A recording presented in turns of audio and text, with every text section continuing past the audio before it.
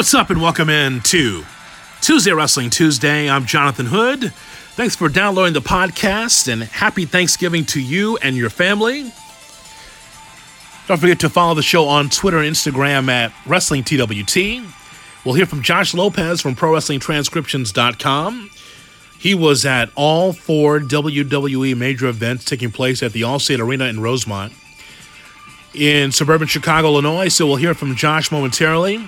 We've got a lot of news and notes to be able to look at with professional wrestling / sports entertainment. So we'll get to it all here on Tuesday Wrestling Tuesday. Tell somebody that Jonathan Hood's Talking Wrestling, Tuesday Wrestling Tuesday, every Tuesday, and now twice a week. Tuesdays and sometimes Thursday, Friday, but twice a week right here on ESPN 1000 and, of course, the Tuesday Wrestling Tuesday podcast. So before we hear from Josh, let's go back to a tweet 3 days ago from WWE color analyst Corey Graves. Corey Graves says, "Just for the record, guys, I know you wouldn't know it, but there's actually a WWE Hall of Famer and a former Ring of Honor champion on commentary. I imagine they have a lot to offer. Hashtag NXT TakeOver War Games." So that was a tweet that was sent out by Corey Graves, and that was the night of War Games, the NXT show from Saturday. As a result of this tweet, we believe, Mauro Ranallo, who is the lead play-by-play voice for NXT, took down his entire Twitter page. Like, you can't find Mauro on Twitter now. Someone that was prevalent on Twitter, someone that was always tweeting and getting encouragement from his fans and detractors alike. And he took down his Twitter. And he was not at the commentary table on Sunday for the Survivor Series. And as we record this on Wednesday morning, it looks like that he will not be doing the NXT show from Full Sail. So, no Mauro Ranallo.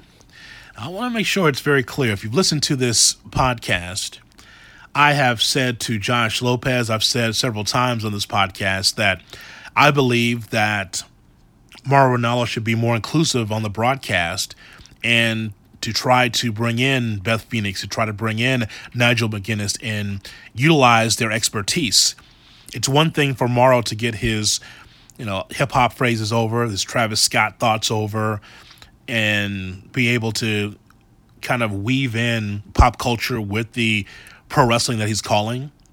But I think it's another thing just to overrun and just interrupt and just say what he has to say and not let the other two in. I want to make sure it's very clear that I think that Mauro Ranallo is the best play-by-play man in the business right now. Play-by-play man. There's no question. In wrestling, I don't think that there's anyone that's even close to Mauro as far as pure play-by-play and excitement. Even when the action's kind of dull, Mauro was able to raise the level of excitement in the room for the NXT brand. He did the same thing on SmackDown as well.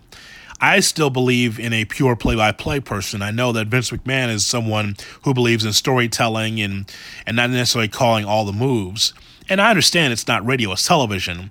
However, there are some things that need to be explained, like why these moves are taking place and how the wrestlers are feeling, or how does it feel when this hold is applied. That's when Nigel comes in. That's when Beth comes in. And I have said the same thing that Corey Graves has said, and that is that Mauro could be a little bit more inclusive. It's one thing to get your stuff over as a play-by-play guy. It's another to just overrun the broadcast. I hadn't heard that when Mauro does boxing. I have not heard that a ton when he does MMA. But for some reason with this NXT brand or working with the WWE, he's taken up 75% of the oxygen in that broadcast booth, and I don't think it's right. However, me saying that on a podcast for my opinion, because that's why you're listening, you're here to hear my opinions. It's another thing for me to say it. It's another thing for Corey Graves to put that out on Twitter. And clearly, that was him trying to take a shot at Mauro Ranallo.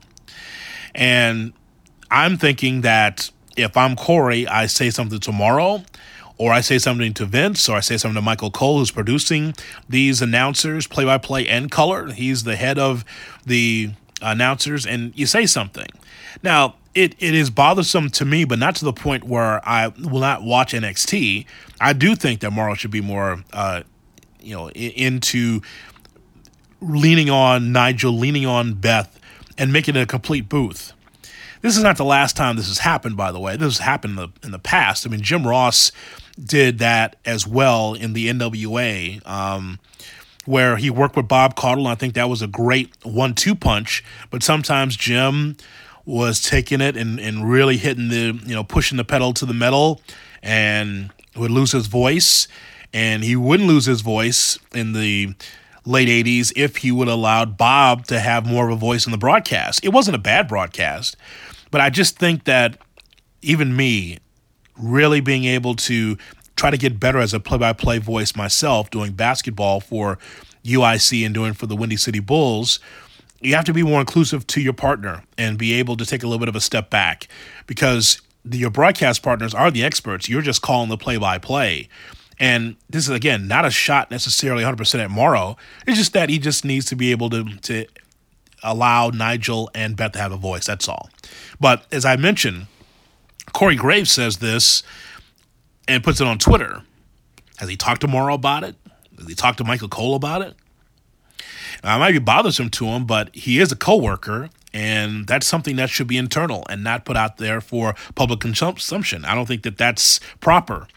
And, of course, the mental health piece of this is that Morrow has had problems this past summer and is well documented, his mental health issues, and he's been an advocate of it. There was a documentary, the Bipolar Rock-a-Roller, I believe it was, from Showtime. I saw that, and he struggled with it, sure. And here's the thing, two sides of that coin. One, if you know that he's going through those issues, you know that any little thing probably set him off. He's a guy that's about positivity and doing things his own way. Well, at the same time, though, if you're an employer and you are saying, hey, Morrow, you need to dial down a little bit, does he just go into a dark place and won't be available for work? That's something that you have to think about as an employer. And this is not a problem I have with Morrow, but just understand here's the situation that's going on with him. And so Corey says this, and all of a sudden Morrow just disappears. This is the last time this happened, where Morrow just kind of disappeared. He was on SmackDown, and he was a play-by-play voice. And, there was some conjecture out there that JBL went over the top when he was doing color with them and said, okay, Mr. Call Everything, Mr. Play-by-Play man, blah, blah, blah, playing the heel character role. All of a sudden, Morrow just went away. So it's a slippery slope when you're Vince McMahon and the WWE, because can you tell Morrow, hey, we want to have more Nigel, more Beth, and does he turn tail and say, okay, I can't handle it, I got to do it my way, or I can't do it at all? As a company, you have to be able to govern, and you've got to be able to manage your talent. So, again, two sides of that coin. Corey shouldn't have put that on Twitter. It should have been something that was handled internally. On the other end, if the WWE has a problem with Mauro Ranallo, then don't hire him or try to manage him so you can have the broadcast that you want if you're WWE. Because I would imagine that Corey Graves' opinion is probably shared with others in that company. But Morrow does it his way, and he does it spectacularly. He's better than anybody in the business doing it. It's old school, but it's new school at the same time, and it's great. But, again, it's not for everybody. So that's something to consider. Now, Corey, if you notice in Survivor Series, I thought he was suspended or something. It was almost like a half-ass suspension, because we didn't hear Corey Graves for the first almost 90 minutes, almost 2 hours of the broadcast, and then he was able to do more color with various partners, Michael Cole and I believe Vic Joseph as well. So on the podcast, After the Bell with Corey Graves, part of the podcasting network that WWE has started, Corey Graves apologized for the comments that he made, but did not name the person he's apologizing to. Interesting. I was wondering what he's going to say, and he said this. On a personal note, I need to address something. This past Saturday, during the TakeOver War Games event, I sent out a tweet It was an unpopular opinion, as I often do, with the intention of just stirring up a little controversy, maybe have something fun to talk about on TV or here on the show. It was maybe not the most professional way to go about things, and it was never meant to offend or disrespect or disparage anybody. That was never my intention. If it was taken as such, I apologize deeply. That was not my intention. I would never intentionally cause anybody any undue stress, especially a coworker. So I apologize. Thoughts there from Corey Graves. Yes, you did do that for a reason, to have, not for effect, not just stir up controversy. Why? Is this something that's going to be talked about on SmackDown? You're going to talk to Cole about it? Well, was this going to be something that was a talking point on After the Bell, his own podcast? No. He said it in the moment because he got frustrated that Nigel and Beth weren't talking enough. And so instead of being able to internalize it, he put it on Twitter. And so now the WWE said you got to apologize, but never mention Mauro by name. Why? If you had the balls to put it out there, like I have the balls to tell you that I think that Mauro should be better to utilize his co-hosts, and I've said it several times in the podcast, why can't he say Mauro's name? Interesting times in the WWE. Be a star. Glad that you're with us here on TWT, Tuesday Wrestling Tuesday, now twice a week, as we are going to turn now to Josh Lopez from ProWrestlingTranscriptions.com. Josh is still hungover from 4 dates at the Allstate Arena in Rosemont to see the WWE for Survivor Series weekend. Hello, Josh. Welcome, everybody, to Hood and Lopez. I am ready. I still have energy inside of me. I'm not fully, tank is not empty. So we'll say that. Okay, well, you still have energy. You're still around, though. After all that wrestling, you're okay. Yep, I have a lot at stake. I have no reason to complain at this point in my life.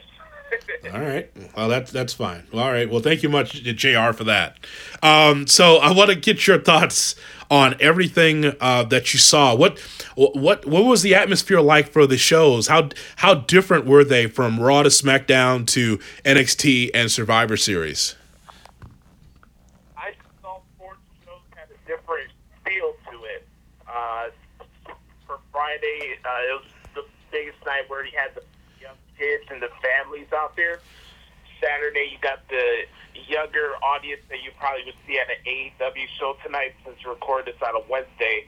And then Survivor Series, you got everybody in the building, you got hardcore fans, you got every wrestling fan in the city of Chicago. It was packed in that building. By the way, I've been to wrestling shows at the Allstate Arena my entire life. I think that was the quickest I ever got out of the building on Sunday. And me and my uncle, who I was going to all these shows with, we were shocked. Literally, you know how it is in that parking lot, how brutal it could be at times getting out of that building? Yeah. We got out literally in 90 seconds once we got to our car. Wow, did you park where the wrestlers park? No. I wish we did, but I don't know. I guess God was looking down on us before the holiday. Yeah, there's no question about that. Well, let me ask you first about SmackDown, because, again, this is on Fox, and I want to know whether or not you felt this SmackDown was as similar to other SmackDowns you've been to now that it's on Fox. I won't lie. I originally felt walking into the building that the show was closer to motion, but this from the beginning of the show where you had Rhea Ripley fight Sasha Banks and Charlotte, and then we had that crazy ending where they redid the old DX invasion with the military truck. I thought it was kind of a cool visual because they have this rampway where they go inside the tunnel of the Allstate Arena, and you have the entire NXT crew there with Triple H and Shawn Michaels, and Road Dogg was randomly there. I forgot that he's working with NXT. Mm-hmm. So just all of that, and that energy, especially when that brawl was going down. I knew there was going to be a brawl to hype up the pay-per-view for this past Sunday, but just the energy and everything that went down inside that final segment was really off the charts. And I thought that brawl alone set the tone for what the weekend was going to be. What about the crowd? Was the crowd into it? Oh, absolutely. Big time. The reason why I ask is because sometimes on television it doesn't correlate, it doesn't translate. So that's why I ask you, like, since you were there in the crowd, if it was hot, then that's a good thing. Yeah, I don't know what it is with WWE shows. They do a bad job of literally getting the actual feel of the audience levels, because when I was re-watching the shows last week, because I still got to do the particular articles for all of these shows over the weekend, especially Survivor Series, there were certain matches where the volume in the audience was off, and it wasn't the case when you were inside the building. So I don't know why that's the case. Even the Dakota Kai heel turn at War Games, listening it back on the network, that volume was way lower than what it actually was inside the building. Yeah, let's move on to that, because obviously if it's NXT and if it's a takeover, it's going to be great. There has not been a bad takeover it's ever. So it's always been something quality. Maybe sometimes one match is better than the other, but the effort's always there. It reminds you of the good Clash of Champions back in the early days. It reminds you of when Saturday Night's Main Event was on the top of its game. So it's a terrific show, Josh. I just thought that, looking at that show, it reminded me of Triple H and how thoughtful he is of trying to put everything together, telling a story, and I just thought that the matches are pretty strong. This was my fourth takeover I've attended over the years as a fan. I went to the previous 2 here in Chicago, and then I went to the NXT takeover show in New Orleans with Johnny Gargano for the first time. Mm-hmm. This was my favorite takeover I've attended so far.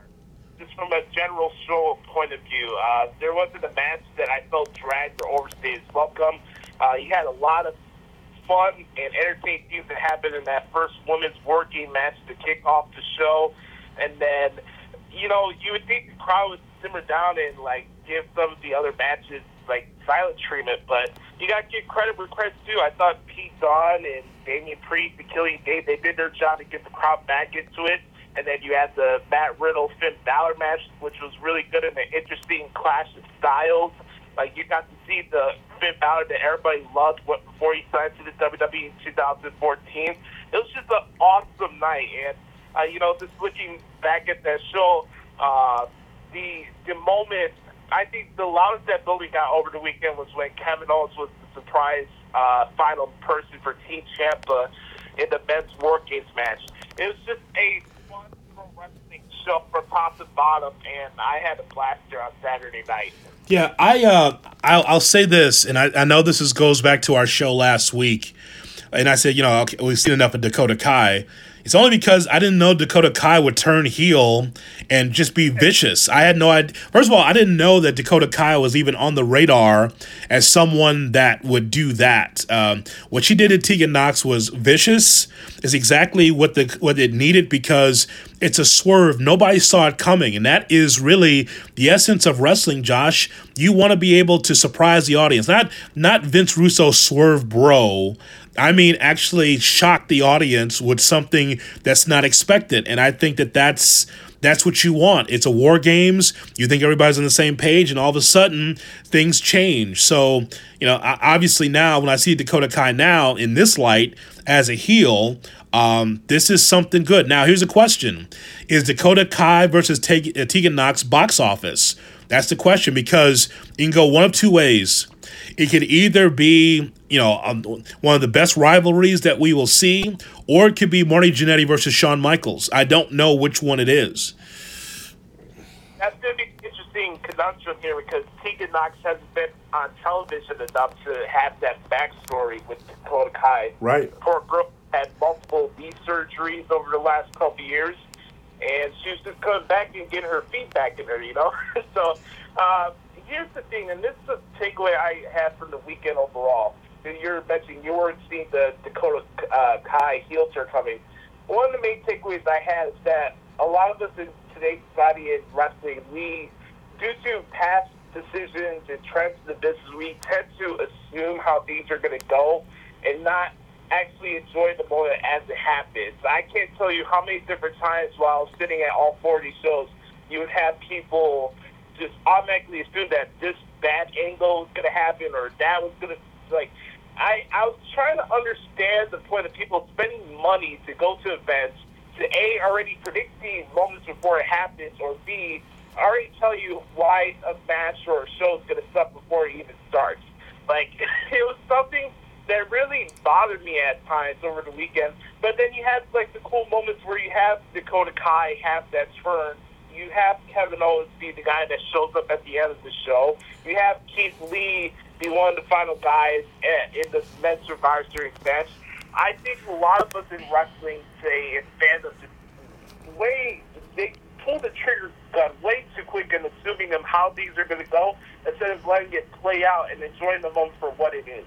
Yeah, think about it. You go to a movie, you don't hear people murmuring in the crowd before the opening credits saying, this is exactly what's going to happen in this movie. This is what I predict, because you got to see it play out. And the same thing with the WWE. Now, keep in mind that maybe some of the reason why you get this is as I've explained to you before, the Dave Meltzerification of wrestling, where there's this talk before the shows, podcasts like this one that try to surmise what is going to happen, and that's why it's bothersome to me when you go to shows and you hear that.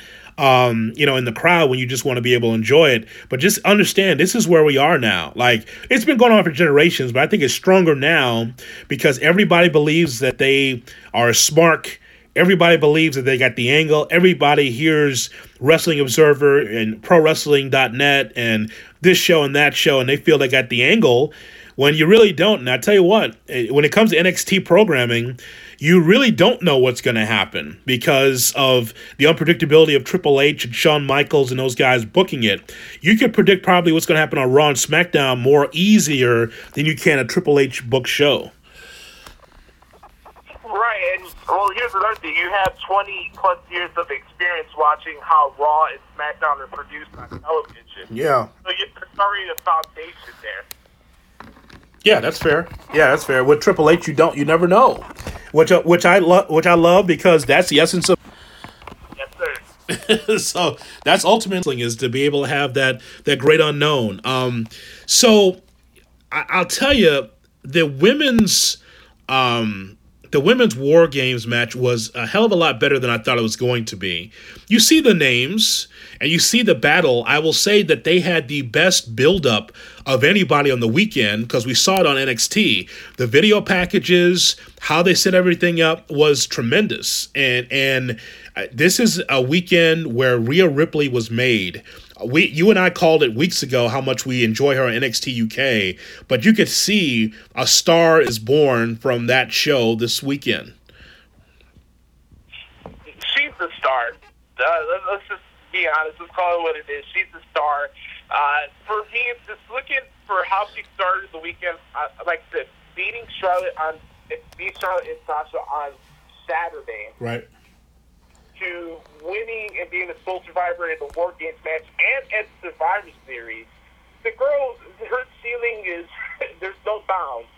But I don't want to take away from what Kaylee Ray did as well in this match. Speaking of NXT UK performers, I thought she was kind of like the glue performer in that match where she was taking some super nasty spots where you're doing cold reds off the top rope and just some of the spots in the from where I was sitting in the arena, I had a nice visual of seeing where most of the action was going on in both rings. It was kind of cool to see my first War Games match in person. I'm not going to lie. It was a fun experience. Her and Bianca Belair especially played as big as a part in that match as anybody else that was in that War Games match. No, there's no doubt about that. I want to ask you about Balor against Bro. When you have Finn Balor against when you got Finn Balor in that matchup, what'd you think of that match in particular? Because I thought that, I want to see this match 6 to 7 times in a row. Riddle against Balor is box office to me. I think they made the best out of a bad situation. I think a lot of people were looking forward to Finn Balor and Johnny Gargano. Originally, that was one of the main reasons why a lot of people bought tickets for this event, besides the War Games matches. And I think, at least in my opinion, I thought Balor and Riddle exceeded expectations. Just like you, I hope they have more matches on TV, and hopefully the feud continues. I thought it was a really good showcase for Matt Riddle, facing a guy with a bigger resume. But at the same time, you saw Finn Balor in his element. I thought that was good to see. Yeah, absolutely. You mentioned Kevin Owens, and I know that there's some NXT fans that might be salty and thinking, man, because he was a fourth member of Team Ciampa, now he's going to be an NXT guy. But you could just tell that that the WWE has bigger plans for Kevin Owens. Yeah, I'd love to see him every Wednesday, because now, once again, it's another component that's a must-see on Wednesday nights. But if he's going to be a bigger part of the puzzle, if he's lost in the sauce, I'd be pissed. But if he's going to be vying for the Universal Championship, or if he's going to have bigger roles on that show, then that's definitely fine with me. But I can understand how an NXT fan says, man, he comes in as a fourth guy, and then all of a sudden he's on Monday Night Raw stunning people, and it's like, but still, if they're going to utilize him properly, Josh, I'm totally fine with him being on Monday nights. Right, and I thought one of the funniest lines of the week, Owen said to Seth Rollins, NXT doesn't need me, but Raw certainly does need Kevin Owens. And I agree with this to a certain extent, because when you look at the Monday Night Raw roster, like, you need more baby faces. We talked about that already on this show. They need more good guys on that brand. So I thought, here's the thing, we constantly say on this show, Triple H could pull a rabbit out of his back and bring a performer that did really good at NXT in the past at times like this when you need a surprise for the audience, and it worked out to perfection. It was one of the biggest pops of the show. It had good storylines tied into it because the Undisputed Era attacked Kevin Owens on Raw a couple weeks ago, so it made sense for him to be in that match. And it was a really awesome moment. I know Kevin had a big special connection with the city of Chicago from his past ringing in Ring of Honor and AAW in the past. So it was just a cool moment for the fans in the city and also for Kevin himself. I agree with you. The Survivor Series, my God, man, on Sunday, it's a really long show. I'm not going to complain about the length, because I could read about the earlier shows and just tune in at 6:00 p.m. Central Time and check out the rest of the show. But now you were there from the beginning to the end. How many bathroom breaks is that for you? Well, here's the story. I didn't get to the building till at least 5:45, so that was right around where the New Day were fighting the Undisputed Era at the Viking Raiders. So I didn't attend and see the entire pre-show. I was not there for that. There was some bad traffic, especially for people coming out of the Bears game at that time. Yeah. So I wasn't in attendance for the pre-show. I was towards the end of it. But I think I had like 2 bathroom breaks during the show. It wasn't that bad, actually. From when we got to the show until the end of Survivor Series, I actually thought the show flew by in person. Mm-hmm. Well, that's good, because you don't want to feel like you're there forever, like WrestleMania when you're there for 8 hours. You can, but here's the thing: you can pick and choose to see what you want. So I totally get it. I totally understand that. So what was your biggest takeaway from Survivor Series that stood out to you? First off, just the culmination of the story of putting NXT on a bigger pedestal. And that was showcased throughout the entire night, where NXT won the majority of the matches. For me personally, I thought Adam Cole and Pete Dunne had the best match of the show. The energy in that building. And I got to give props to Adam for what he's put his body through over the past month, and the quality of matches he keeps delivering week in and week out.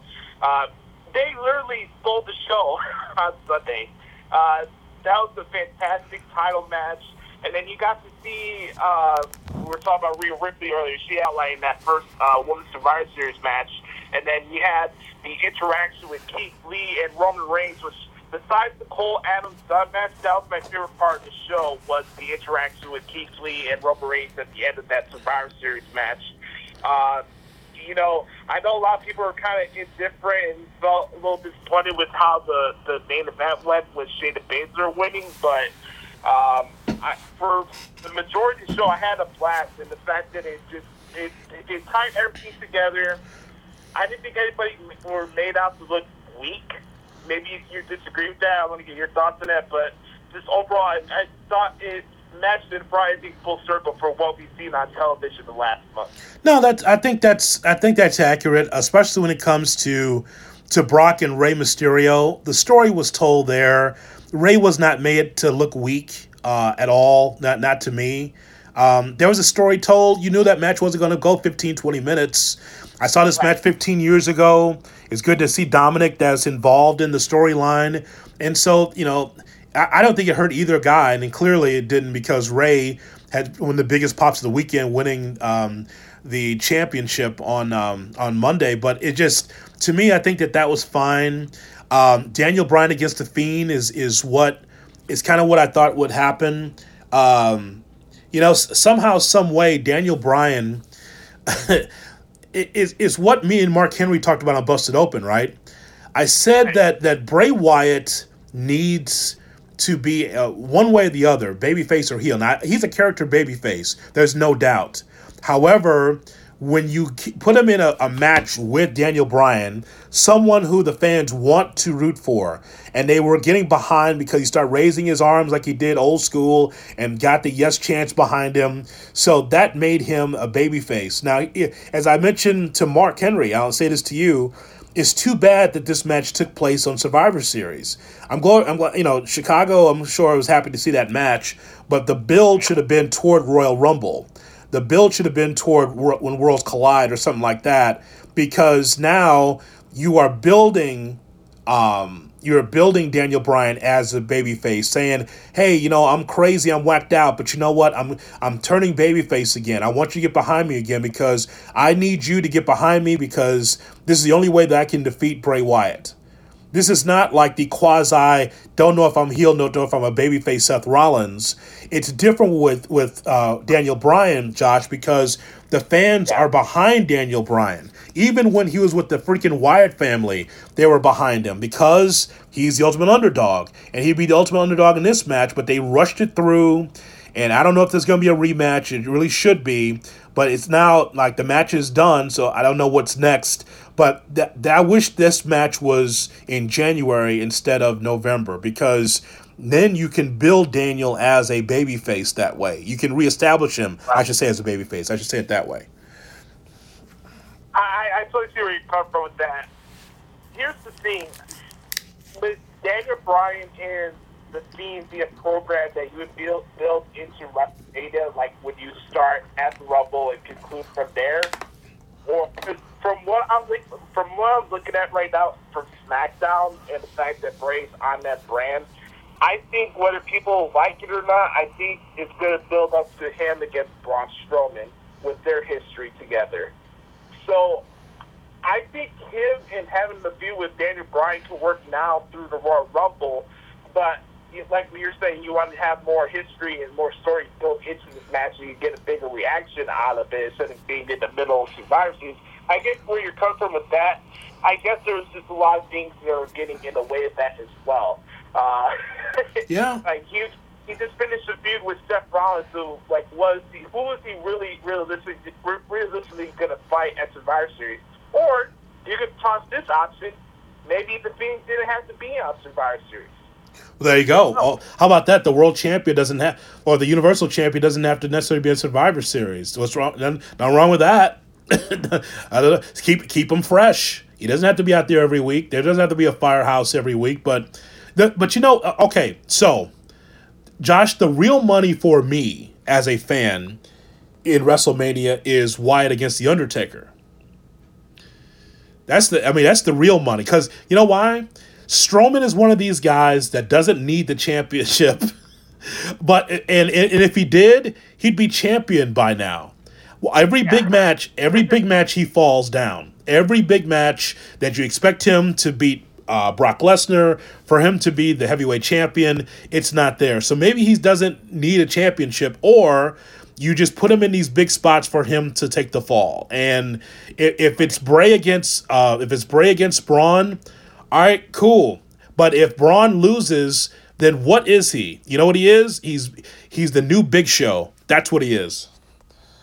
He's the new Kane. Yep. Well, seriously, really? I mean, honestly.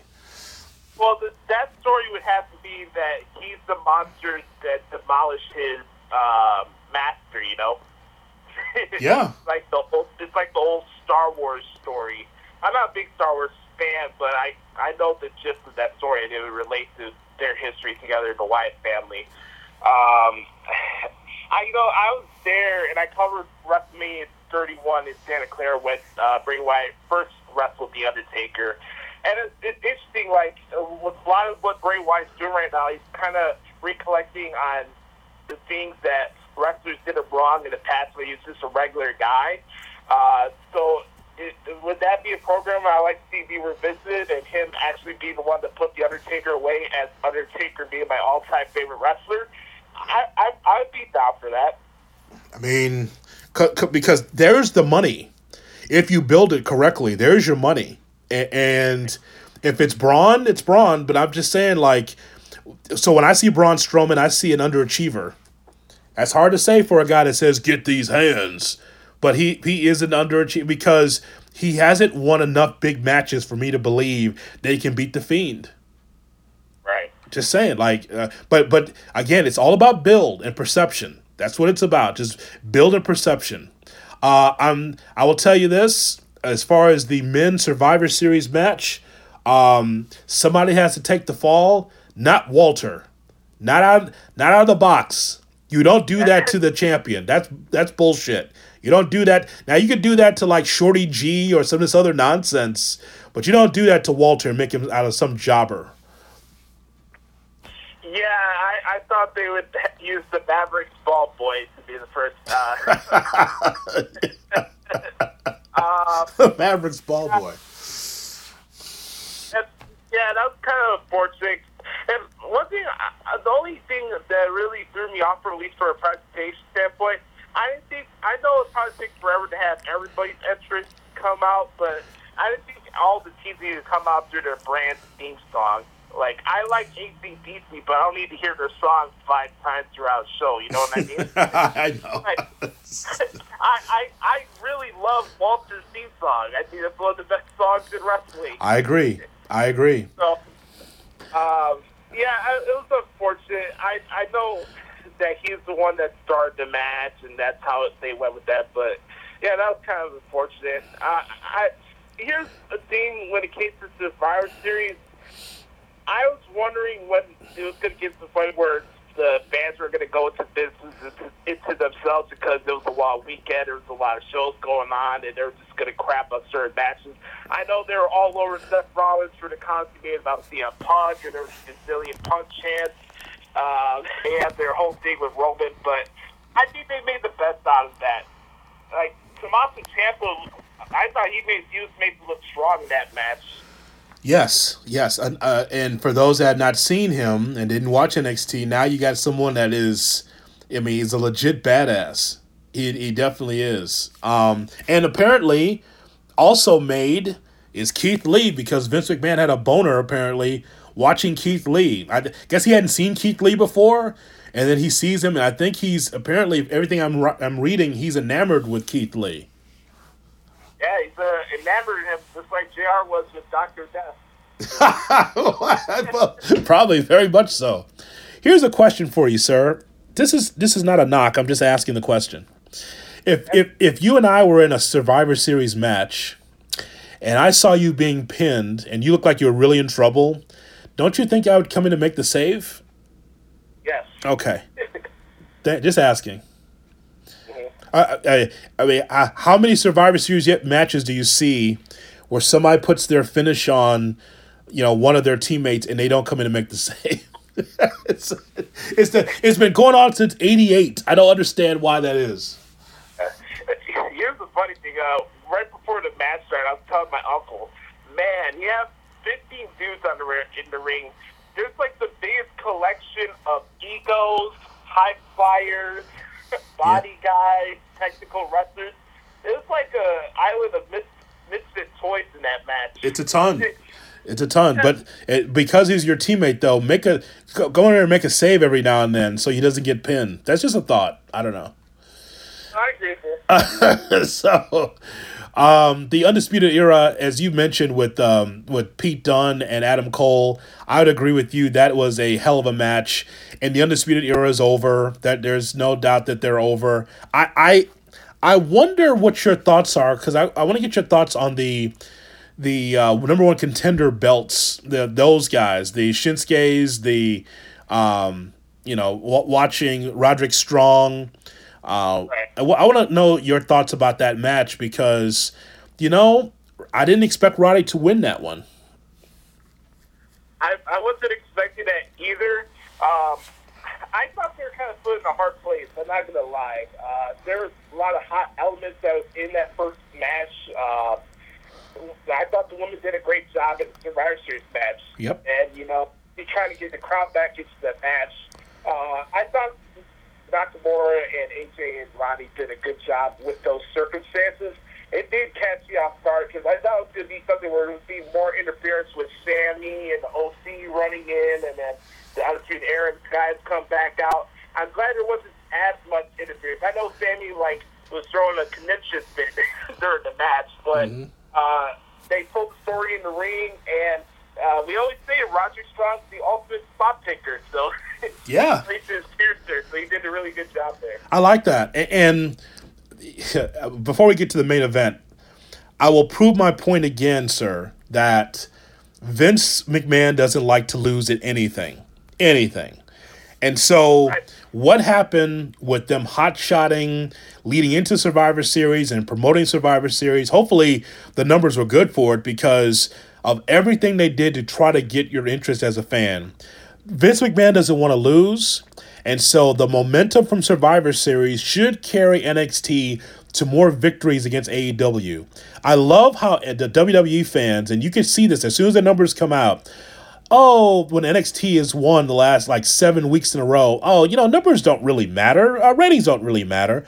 Yes, they do matter because it gives you a gauge on who's watching and what you could do better as an organization. So the idea that the WWE fan looks at NXT and goes, I don't know why ratings really matter in 29. Oh, they matter. It matters to Vince because this is the reason why we saw Becky Lynch, Seth Rollins, big-time stars on NXT in that arena at Full Sail because he wants to have those shows that you saw carry over into Wednesday nights. So that way, hey, if you don't know who the Undisputed Era is, if you don't know who Io Shirai is, if you don't know who these wrestlers are, Shayna Baszler, here they are on Survivor Series. Now, if you aren't watching, now you will be invested on Wednesday nights.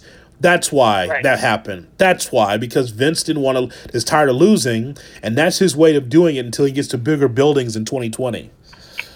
But it's all about the spirit of competition. You can take whatever narrative you want with this whole situation. I just look at it like this. You have the guys you have the guys girls come into the show, the go home show for TakeOver, right? So you beat AEW, you're focused on competing with them on Wednesday night, A. You promote War Games, B. And then you're also tying it to Survivor Series. Yes, it's in the spirit of competition, but at the end of the day, it's good business, too.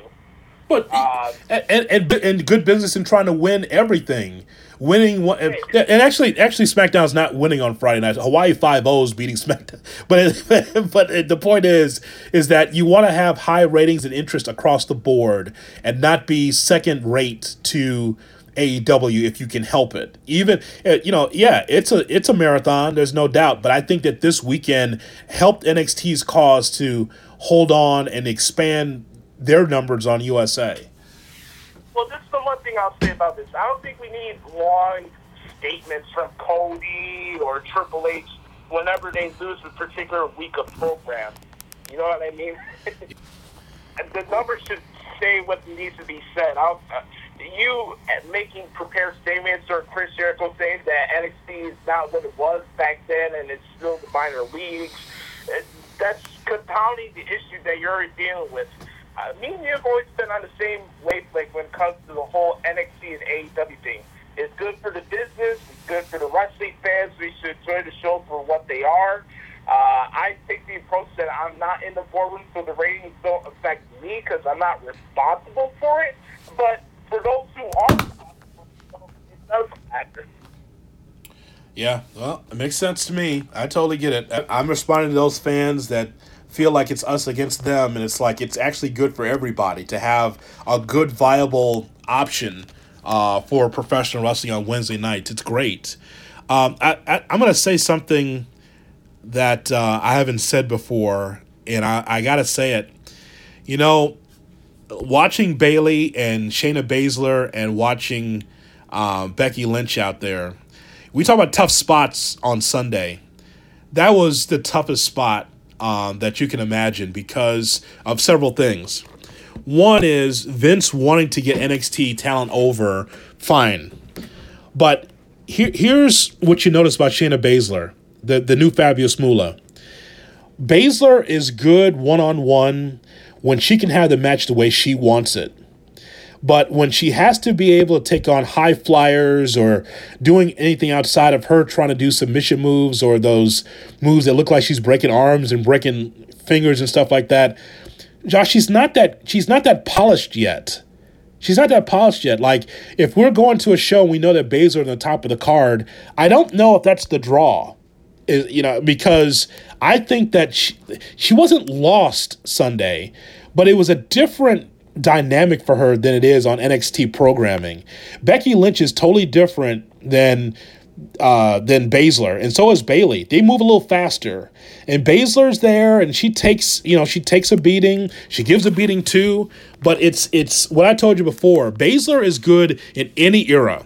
Her style would have got over in the 50s.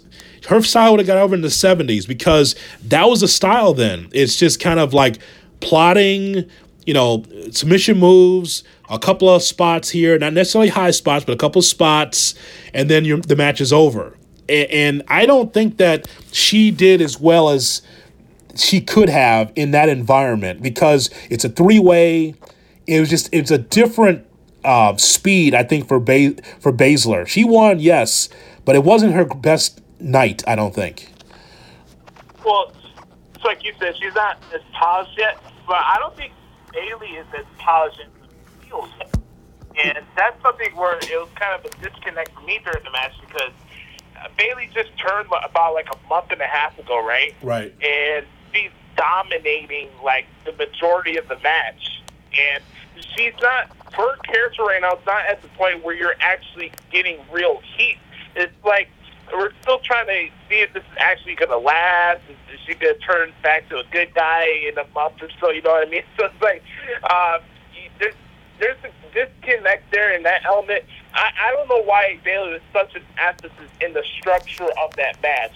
I started noticing that while I was retranscribing the match. Like, it was like Bayley 70%, Becky selling for the majority of the match, and Shayna doing what she does. And then, you're in the main event. I think a lot of people, I think people were kind of shocked with Brock and Rey Mysterio exceeding their expectations for that particular match. I didn't think the women should have been the main event of that match. Like, if you wanted that to be the semi-main event, that's fine. It's just a rough spot because I thought Brock and Rey exceeded their expectations for that particular match. And then you have people going on their Twitter waiting to find out for spoilers that Ronda Rousey is going to show up at the end. So they're all waiting for that to happen. And there's just no heat. Like, even when Becky was, like, getting her momentum and making the comeback, either Bayley cut her off and then it just took the air out of the building.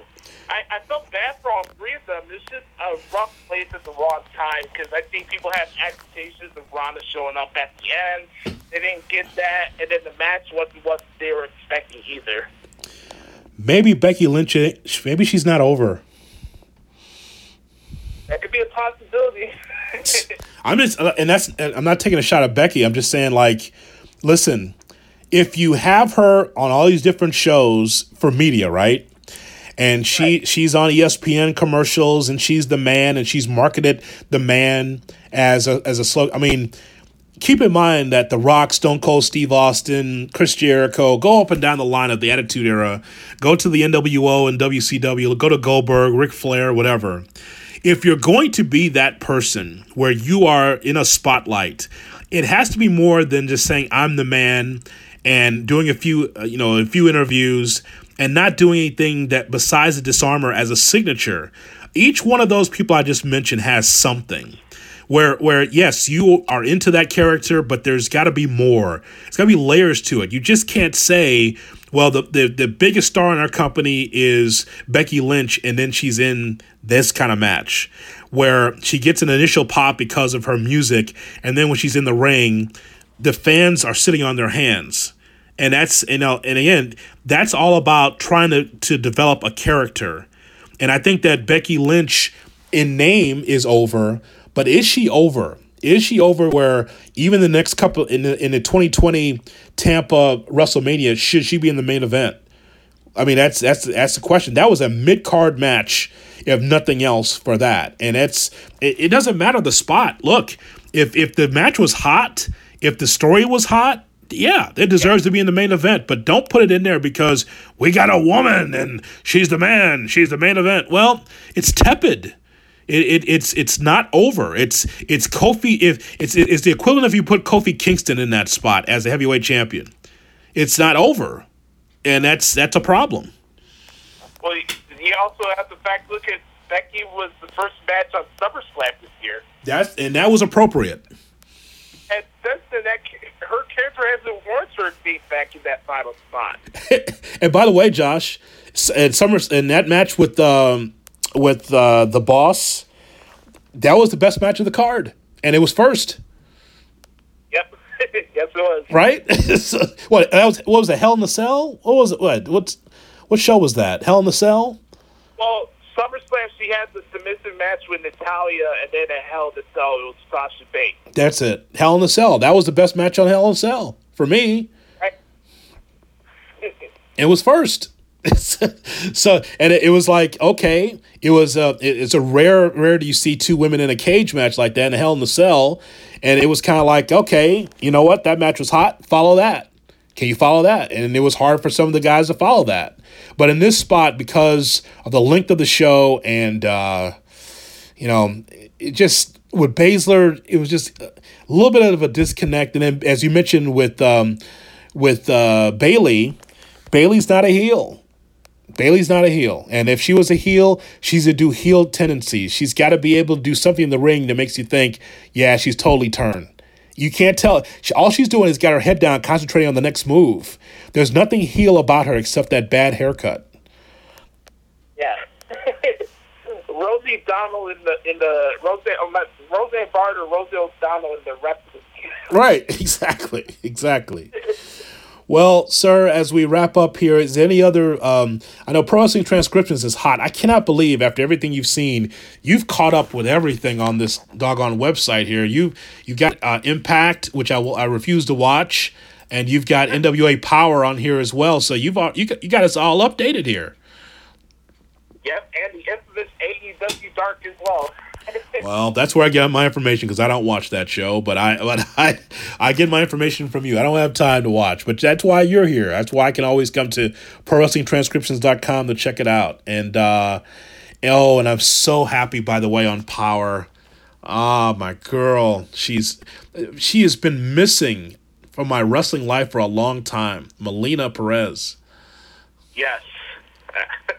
Her interview was really good on last night. I was watching it. It's all part of the reason why I got into this business. It's something I've always wanted to do. I have a musical background, and I took a lot of my work ethic I've had in my life, and I employ it to the stuff that I do and the stuff that I'm passionate about. I didn't get a lot of sleep, but I didn't complain about it. I didn't blink an eye. I have a job. I have a responsibility to the people that enjoy the content that I dish out every week. And, I was telling you earlier that I've been running with a runny nose. I'm feeling great the last day and a half. But here I am. This is the passion I have for this business. It's something I've always wanted to do in my life. And I have no regrets.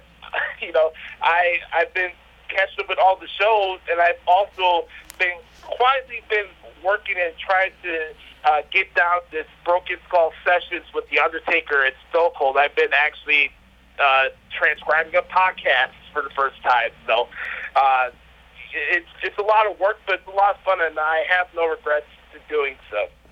All right, my friend. Well, as always, I appreciate it. Happy Thanksgiving to you and your family, and we'll talk next week. This is a different episode for us because we're not reviewing the Wednesday Night Wars, but there was so much in Chicago, we had to talk about it. Likewise, and it's a holiday because we don't have to talk about the Dark Order. Oh, thank goodness. Yeah, no conversation about that. No conversation about the Forgotten Sons Dark Order. That's great. All right. so, thank you, my friend. Thank you, Hoodie.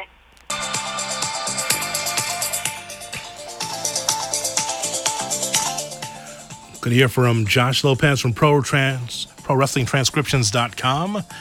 Go to the website, bookmark that.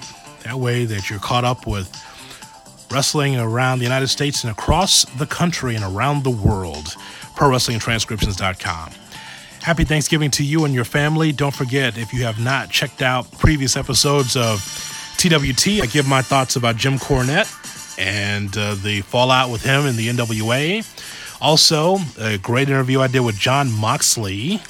Jon Moxley of AEW. As AEW has come to town, they're going to be in Chicago the day before Thanksgiving, and then they're going to be in Champaign next Wednesday. So that's part of our show. Matter of fact, let me look at my schedule here. Justin Roberts is scheduled to be with me. Ring announcer for AEW is going to be with me next week. He's scheduled to be with me next Tuesday. We'll see if we can solidify that. But I just looked at my email and saw that pop up. So Justin Roberts, Chicago's own, the ring announcer for AEW, is supposed to be with me. So we'll see if we can get that connected. Yeah, but the Jon Moxley interview I thought was very compelling, very interesting, especially when he talks about how his former teammates, his former employer at the WWE, wrestlers don't contact him.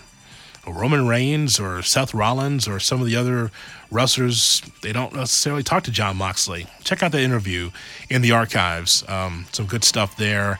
And, of course, I mentioned my thoughts on Jim Cornette, and a lot of other great content is available to you. Go in the archives and check it out at Wrestling TWT on Twitter and on Instagram.